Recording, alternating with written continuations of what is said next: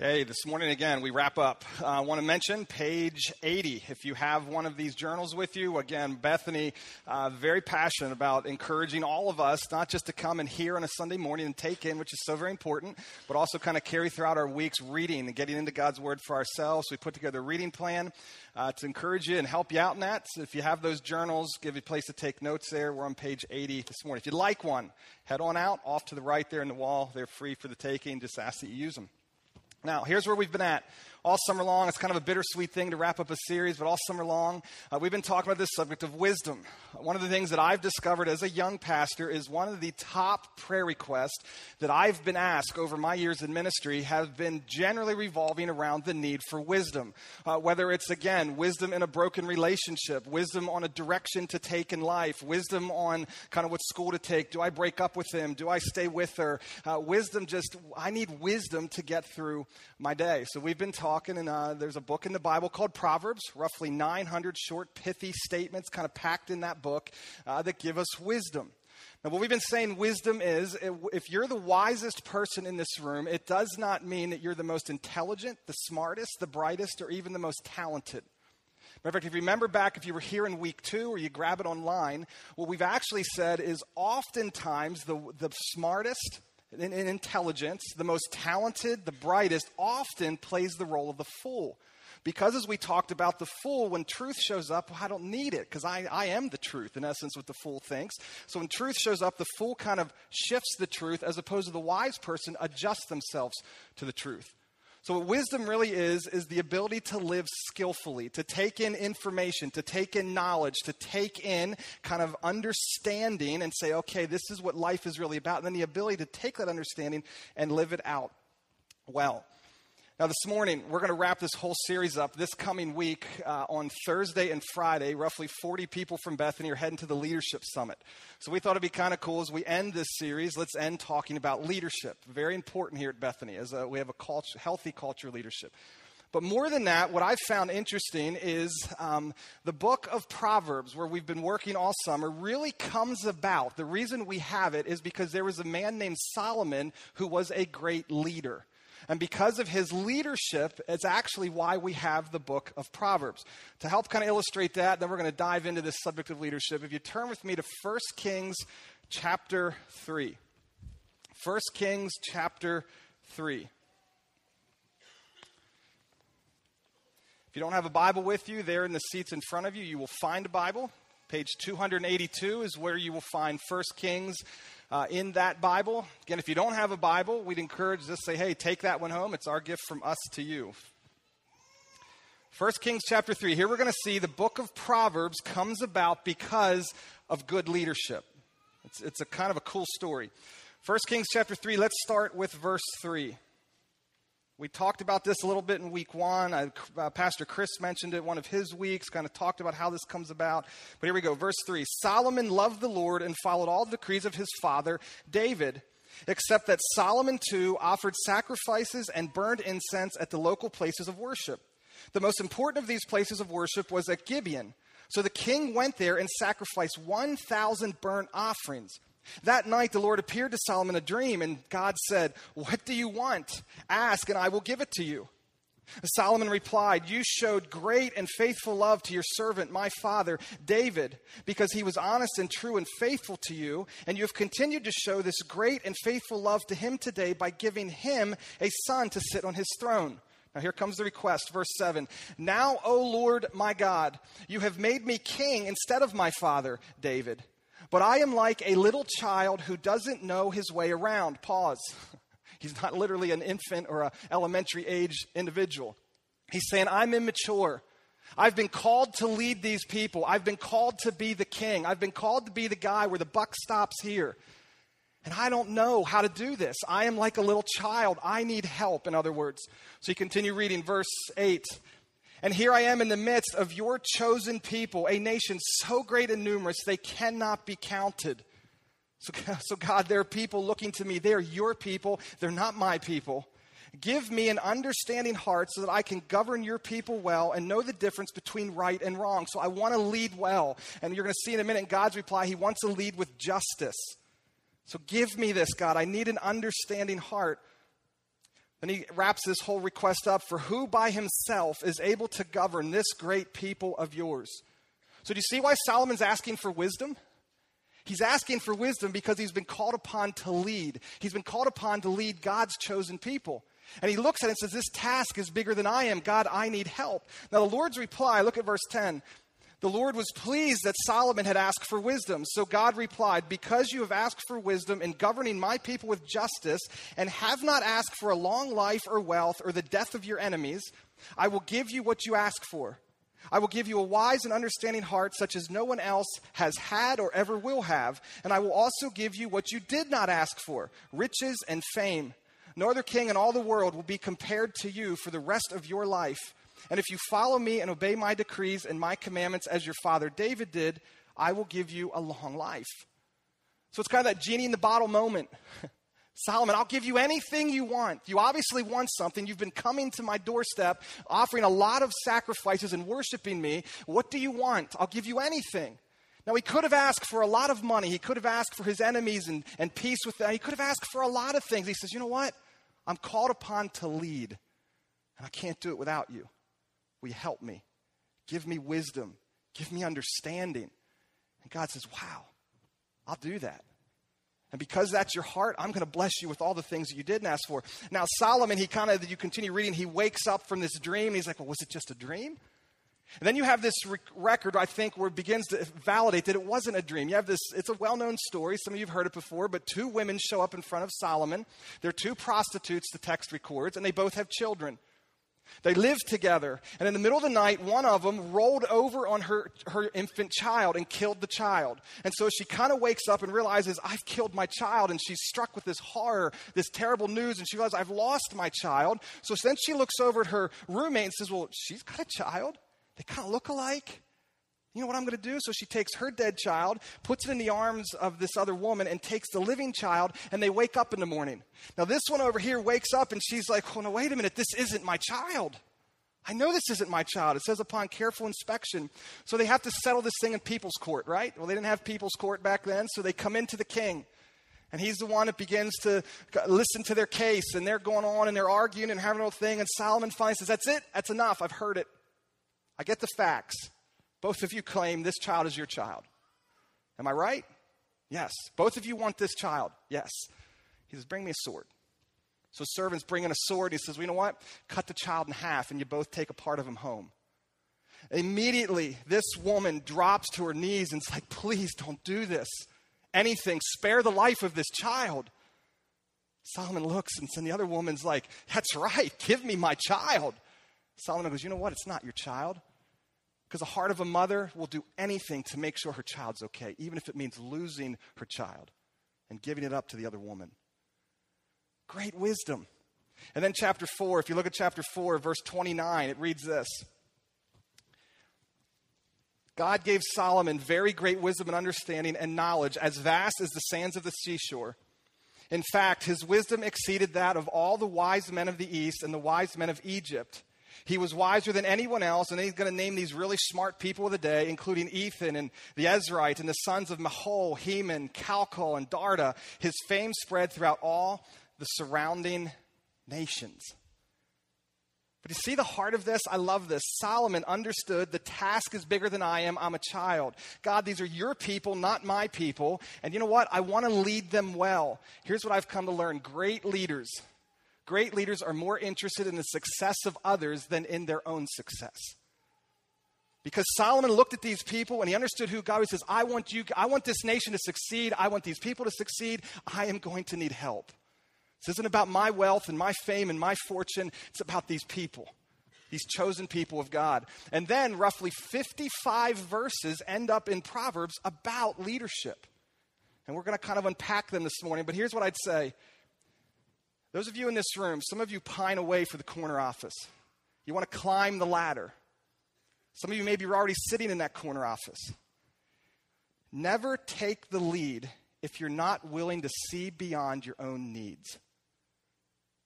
If you can't see beyond your own selfish desires and what you want, because leaders have to give up what they would like to have in the comfort of their life at times because got to lay it down for the people I've been called to lead.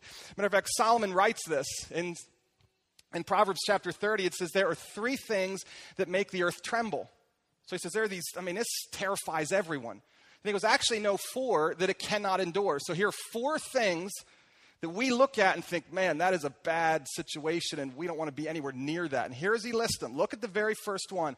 A slave who becomes a king. And then he lists the others. I'll just mention them. An overbearing fool who prospers, a bitter woman who finally gets a husband, a servant girl who supplants her mistress. That first one. The world trembles when a slave finally rises to power. You say, what does that mean? We don't have slaves today. Well, here's what I've learned. As I've read and seen and watched the world and even my own heart at times, you know why sometimes people want to lead? I can finally get even. I can finally run this company in a way that it should be run. I'm going to show these people how it's done.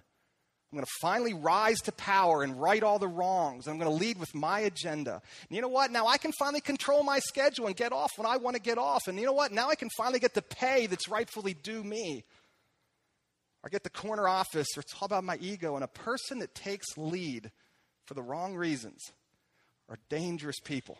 You don't want to be around them. What Proverbs really kind of points out then is this.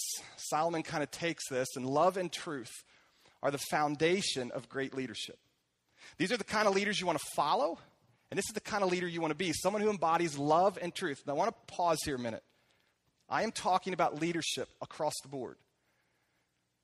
You know, in the business context or the marketplace, some people look at that love word and think, Adam, that's a little warm and fuzzy. Maybe you've gone to leadership classes or sat through phenomenal business leaders, and you never hear this word love talked about. You say, Adam, leadership's not a popularity contest. It's not soft. It's not warm and fuzzy. You got to lead. And I'd say, well, hang on. I think love and truth apply to all leadership. Here it is, Proverbs 20:28.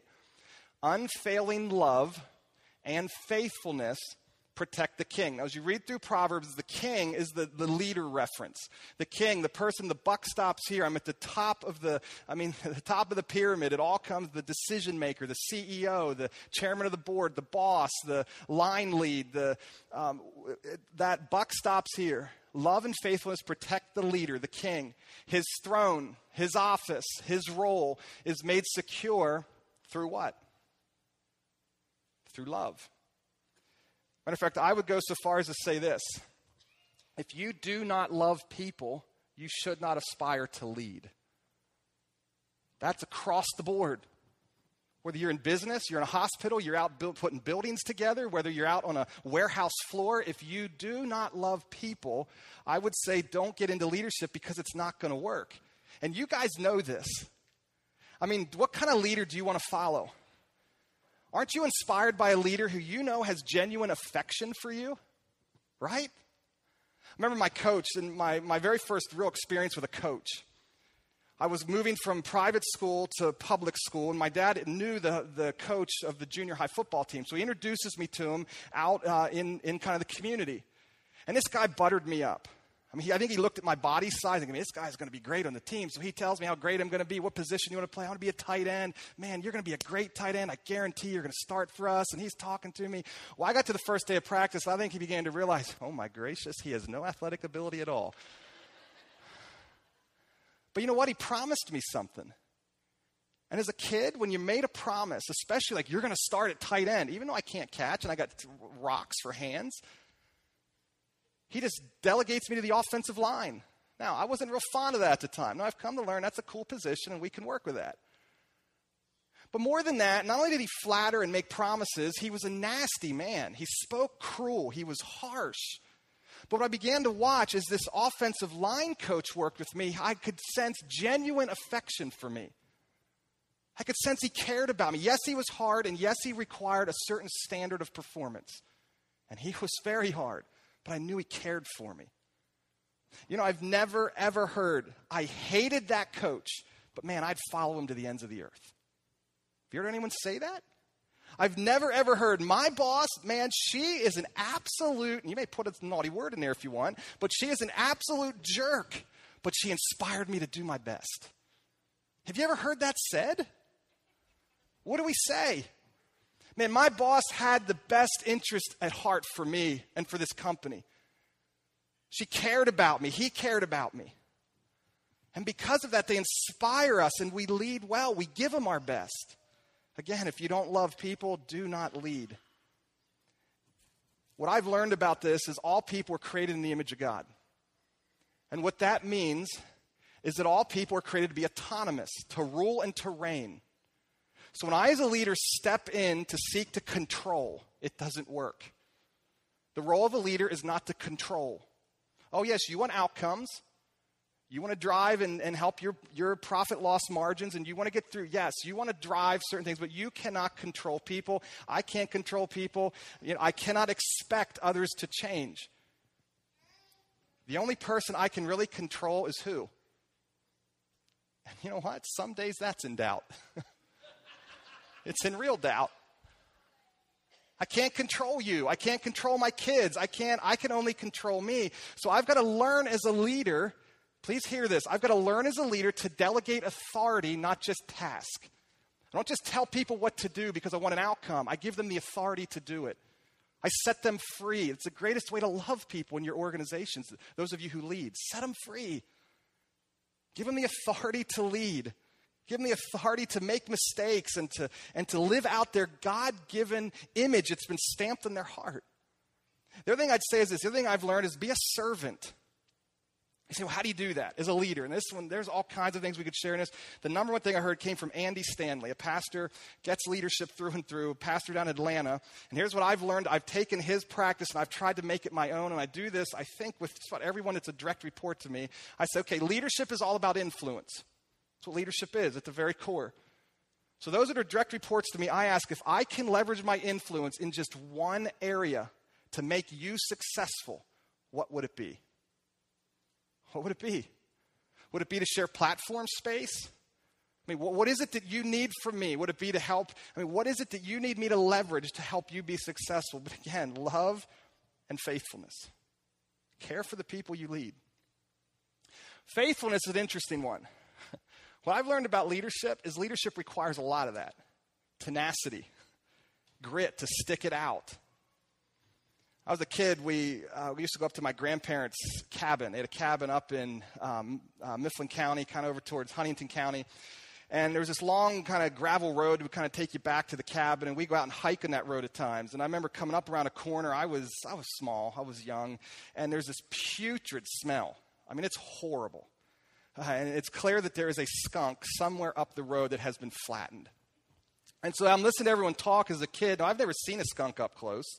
I wasn't even quite sure what a skunk was. I remember this kind of vividly. And we come up around the corner and we see it. I see this skunk spread eagle like it was just flattened right there in the road. And everyone goes, oh, my word, I smell skunk. And now there's this cute little statement that still runs around our family. I go, I smell gunk too. So there's this statement, I smell gunk. Now, what I've come to realize is there are a lot of days as a leader I feel like that gunk. I have been flat run over. Talk to anyone who's led anything worth anything, and you will hear them tell horror stories, war stories, where you've got to remain faithful. You've got to be resilient. Leadership is not easy. Not everyone is going to like you. You may love them. They may hate you. You're going to have to make decisions that aren't popular. You can't be a representative. I cannot stress this enough. It's not like our U.S. government. We hire representatives to represent the special interest groups. Leadership doesn't do that. Leadership says this is where we have to go because it's the best thing. It's what God's called us to. And it's hard. And you've got to bounce back and you've got to stay the course when you're attacked and betrayed and there's setbacks and there's unmet expectations and disappointment and unrealized vision. And on top of all that, there's flat out personal failure and sin on your own part.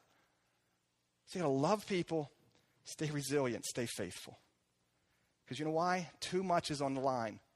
There's a lot of verses about this that say when an evil king takes the reign, man, people go into hiding. Here's one I love, Proverbs 16:15. When the leader smiles, leaders in the room, understand the power that you have. When a king or the leader smiles, there is life. His favor refreshes like a spring rain. Man, when your leader smiles, and boy, it makes such a difference. So love and truth. Now with truth, there are a number of verses in Proverbs that capture this one, and I want to just kind of talk about one, and that is the ability to hear feedback. What I've learned from leadership is sometimes we leaders fear reality. We're just afraid of it. And I'd say this, if you're a leader, reality is your greatest ally. Persistently chase it. Go after it. Proverbs 11:14 says it this way, without wise leadership, a nation falls. There is safety in having many what? What is it? Listen to the people around you. There's safety in that. There's good leadership in that. Proverbs 29:12 says it this way. If a ruler pays attention to liars, all his advisors will be wicked. You say, well, how do you pay attention to liars? You know how you do it? You surround yourself with the people that tell you what you want to hear. And you're going to hear lots of lies. Flattery. They're not going to tell you the truth. They aren't going to tell you the hard things that you need to hear. They aren't going to tell you what's really being said out on the floor by the people or out in the production line. They're just going to tell you what you think you want to hear. I've heard it say this way, pity the leader caught between unloving critics and uncritical lovers. Pity that person. Henry Cloud goes to say this way. Here's what I've kind of learned to do as a leader. I've begun to understand it when Chris, who's a direct report of mine, you guys know Chris or Grant, you met earlier, Rachel, when they come in to talk to me and I seek advice from them, I've come to learn that they only give me 90% of the truth. You do the same thing. With your husband, with your wife, with the people that you love, we always hold something back, right? Oh, if I say that, that could really hurt them, or what that could come back on me, or I don't know if that's the right timing. Or we always hold that little piece back. And we're going to have a whole series coming on this at the end of this year. But the Proverbs talk about this regularly. You know what I'd challenge you to do if you're a leader? Go after that extra 10%. Be humble enough and say, I need to hear the extra 10. What are you holding back? Share it with me. I need to hear it as a leader.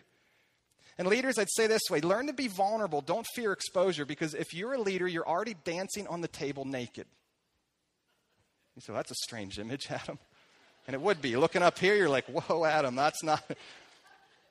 You ever hear the little kid's story where the king hires someone to weave together these amazing clothes, and the guy dupes him and takes all the king's money, and he doesn't weave any clothes. Then he puts this nothing on the king, and the king's like, man, these are amazing clothes, and really he's completely buck naked. And then they go out and march through town, and everyone's just like, wow, look at the king, look at these great clothes. And finally that little child pipes up and says, he's naked.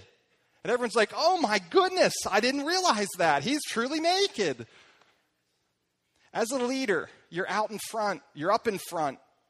People see your stuff. I don't know how else to say it. They see it.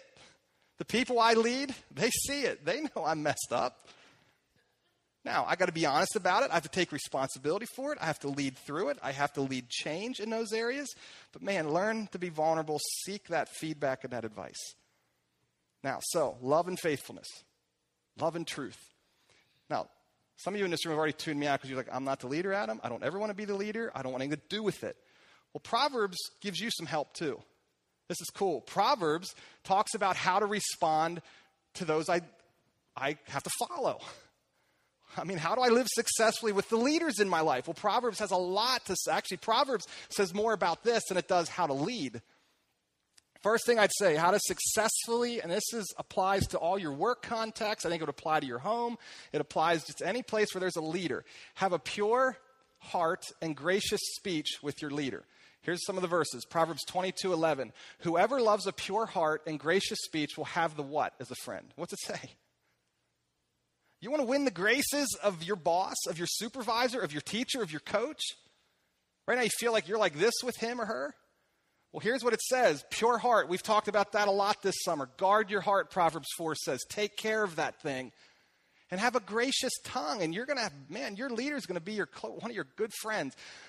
Second verse, Proverbs 16:13. The king is pleased with words from righteous lips. He loves those who speak honestly.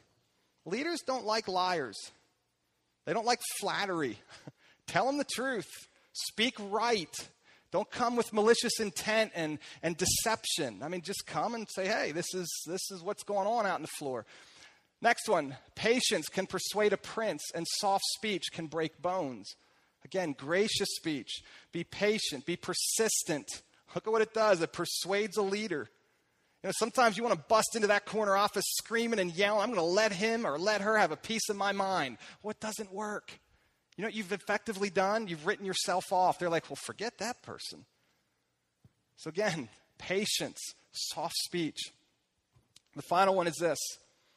Trustworthy messengers refresh like snow in the summer. That's an interesting picture, but it's kind of like if you're out working hard, sweat it to get it, that Gatorade.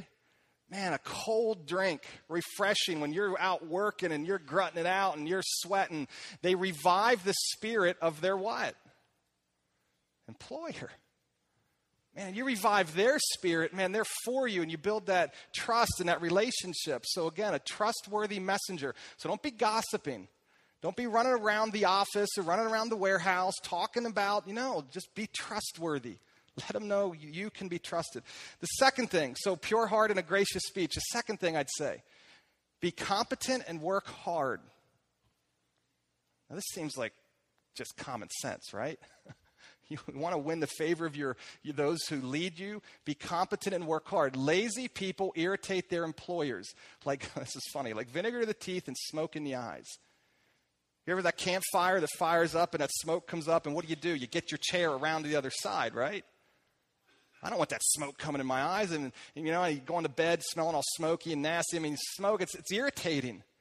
Lazy people irritate their employers. If you're lazy, I promise you, your employer's not going to be a real fan of you. So you want that good relationship. You want to follow the lead. Work hard. Proverbs 22. Do you see any truly competent workers? Now, this is cool. They will serve kings rather than working for ordinary people. You want a promotion? You want to step up a level? You want to win the favor of the corner office? Be competent. Now, the word competence is an interesting word. It could actually read, do you see any truly quick workers? Quick and competent, kind of the same thing. So here's what competency is. When I'm competent, I can do it like it's second nature. It just happens.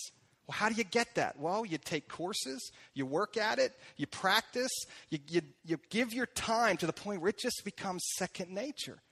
Maybe it's a database system, you're a new system you got to work through. Well, give the extra time. Ask the boss to take some things home so you can really kind of get it down. So, man, I got this to the point where it's second nature and I work hard at it. Competently, work hard, and you're going to have the king as a friend. The final one, and this is what we're going to end with. Now, this is an interesting one. This is going to bring us back to where we started. Fear God. That's how we started this whole series. Have awe and reverence and respect, and yet an intimacy with God. We talked about that. That is the foundation of all wisdom. But Proverbs actually says, don't just fear God. Look what it says. My child, fear the Lord and who? You say, well, is that a different fear? That's the exact same word. Fear the Lord and the king. What's that mean? Then he goes to give some other instruction. Don't associate with rebels, for disaster will hit them suddenly. Who knows what punishment will come from the Lord and the king? This verse reminds me, write it down, maybe look at it this week. Romans chapter 13.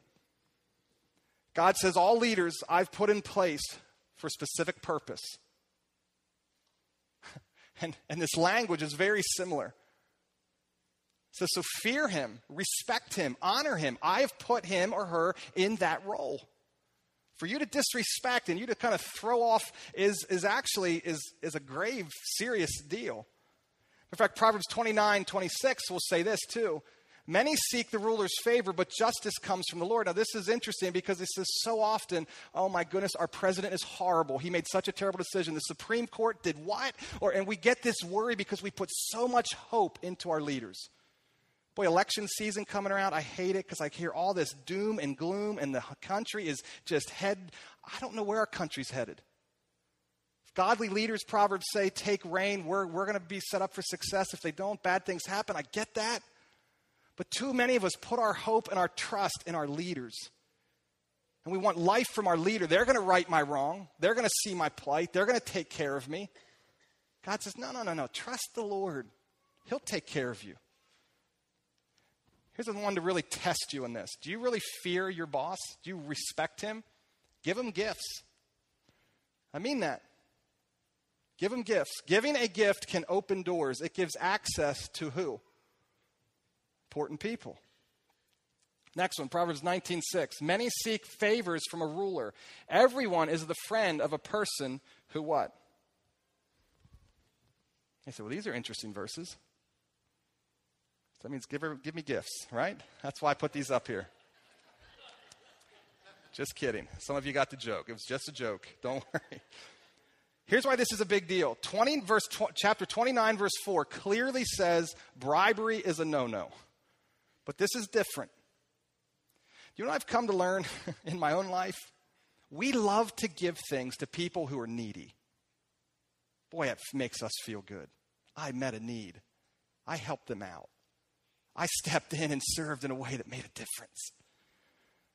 But giving to people who don't have a need, giving to your boss who actually makes more money than you, giving to your boss who you're sometimes not a real fan of, boy, that says you got something else in your heart that's genuine and real. I think it also says when I can give generously and I can live with open hands and I can give my stuff away, it says I truly fear God. We talked about this in week 1. It's kind of recap, and this will kind of close down our whole series. Week 1, remember we started out and we say the fear of God is the foundation of wisdom, is the foundation of life. But too often what Romans 1 says is we make this exchange. God's saying, okay, Adam, here I am, worship me, love me, give me your all. And then we look over here and we see life, and we see husbands and wives and special relationships and kids and families and houses and boats and cars and jobs and fame and money and technological stuff. And we're like, man, but God, I want this stuff. And what we begin to do is we say, God, I hear you say that your life, but this stuff here is what I really want. And our hearts begin to make this exchange. We say, I'm going to come here, God. And you know what? Actually, God, when we make this exchange, it says, I'm going to take your creation instead of the creator. So Romans 1 says at the heart of when we fearing God begins to break down, I want his stuff. But when I can live with saying, man, God, I worship you, and then he blesses me with stuff, I live with open hands saying it's just a gift. And I give to others, not just those who are needy, but I give to the people in my life, the leaders in my life. I'd also say this. I think when we understand what Jesus has done for us, why I was yet a sinner, Christ died for me, and he richly blessed me, and we understand what we have in Jesus, if you have Jesus, we begin to get our heads around, oh my goodness, I am now a son, a daughter of the creator of heavens and earth. I am now like this with God because of what Jesus has given me, and I have all the spiritual riches given. And we're like, wow. And in turn, the scriptures say we become generous people. So that's why I end with this. When you fear God, when you really fear God and you have adequate respect for your boss, I think you're going to give him gifts. It's one of the greatest practical tests of how you're doing with your leader. When's the last time you gave him a gift, a thank you note? Maybe some of you need to go home and write that this afternoon. Maybe stop in Turkey Hill tomorrow because you get gas points for this and buy a cool little gift card. It's a little selfish motive in there for yourself. But buy them an iTunes or Google Play or just a $10 card that says, hey, you know what? We've had a tough month. Our numbers haven't quite been where they need to be, and you've stuck it out, and you've really been beside us. And I know it's not always been great between us, but thanks for leading us. Give them a gift. Say thank you. And if you're a leader, the challenge for you, do you love people? If you're in the role of leadership, do you love people? If you don't, do some work. Maybe resign, step away. If those of you who seek leadership roles to get to that corner office, if you don't love people, quit running after that role. Now, here's where we want to end. I want to end the whole morning with the whole series with this. The book of James, chapter 1, has a verse. Now, this verse sits in the context of hardship. This verse sits in the context of when suffering comes upon you, smile on it. Take joy. Okay, this is where this verse sits. It says, when you're in those hard times and you don't quite know what to do, maybe you're that leader that's been run over, you're flat on the road. Man, I've been punched in the gut. Maybe your hardship is a relationship, someone you live with. Maybe your hardship is someone in your family who you can't quite figure this relationship out. Maybe your hardship is, I'm not quite sure what to do in the future. I'm not sure where the next paycheck's going to come from. Do I go to this school or do I go to... And again, in the context of all that, this verse shows up. James chapter 1, verse 5. It says, if you need... What's it say? Say it. If you need wisdom, Ask our generous God, and he will what? Give it to you. This is an awesome promise. He will not rebuke you for asking. He's not going to be upset. He's going to say, thanks. The next verse then goes on to say, and the next verse says, listen, and when you ask with faith. Come to God, fearing him, loving him, knowing that he is the source of all life. Don't be tossed around and looking for, just come to me and ask. So I thought how we'd end this whole series is, not just talking about leaders, but just bring the whole series to a close. And let's ask God for wisdom. And what a cool way to, God, I need it. How we started this morning. What did Solomon do? I am a little boy. I've been called to lead, and God, I don't know what I'm going to do or how I'm going to do it. I need your help. And God gave him the answer. So here's where we're going to end. This week we go to the Leadership Summit, Thursday and Friday. One of the things that I've seen there a few times, and we're going to try it this morning, Bill Hybels, as a pastor's heart, steps on the stage one time during those 2 days, and he speaks to the inner person. And he says, man, we need an intervention. We need the Spirit of God to step in and touch us. And he says, if you're brave enough, leadership's hard, you've run a hard course, if you're brave enough, and you truly want to stand to your feet and say, God, I need your help. Stand up. So what I'm going to do this morning, what I want to do is I want to actually extend that offer to you. I want to close by praying for those of you who specifically say, Adam, it's been a great summer and I need wisdom. I need it. Again, you don't need to tell me what it is. No come in front, just right in your seat. So I ask you right now, if you say, Adam, I need wisdom, would you be brave enough just to stand and say, I need it. I need wisdom. And you don't need to stand. Not all of you have to stand. But some of you this morning say, you know what? I need wisdom. Can I ask you to do one more thing? Those of you who are standing, maybe just reach out if the person beside you is okay with this. If not, just brush their hand away. They'll be okay with that. Just reach out and put your hand on their back or on their shoulder. Let them feel a human touch. Something powerful in that. Just put your hand there. And what I want to do now is I just want to pray for you. I want to pray for this verse for you, and I'm going to pray with everything I have in me to say, God, give us wisdom. God, thank you so much for Jesus Christ. Thank you, as this verse says, that you're a generous God who gives freely when your children come looking to you for life. You did it with Solomon, and God, we trust you to do it with us. God, each person that stood up here this morning, I just cry out to you for them. God, I don't know what's in their heart and their life right now, what it is they're asking for wisdom for. Maybe it's a broken relationship. Maybe it's something, their job that they're facing. Maybe it's something with their kids and their parenting. Maybe it's something between their husband or their wife. Or maybe it's just, God, living day to day, they're realizing, I need wisdom. God, give them wisdom. God, may they fear you more than anything else. May they love you. May they come to you to find life in the person of Jesus and him alone. And grant them the gift of wisdom. God, thank you for being a generous God. Thank you for a gift of Proverbs. We can gain nuggets of wisdom. And God, thank you for each person that stood. God, would you bless them this week? In Jesus' name we pray. Amen.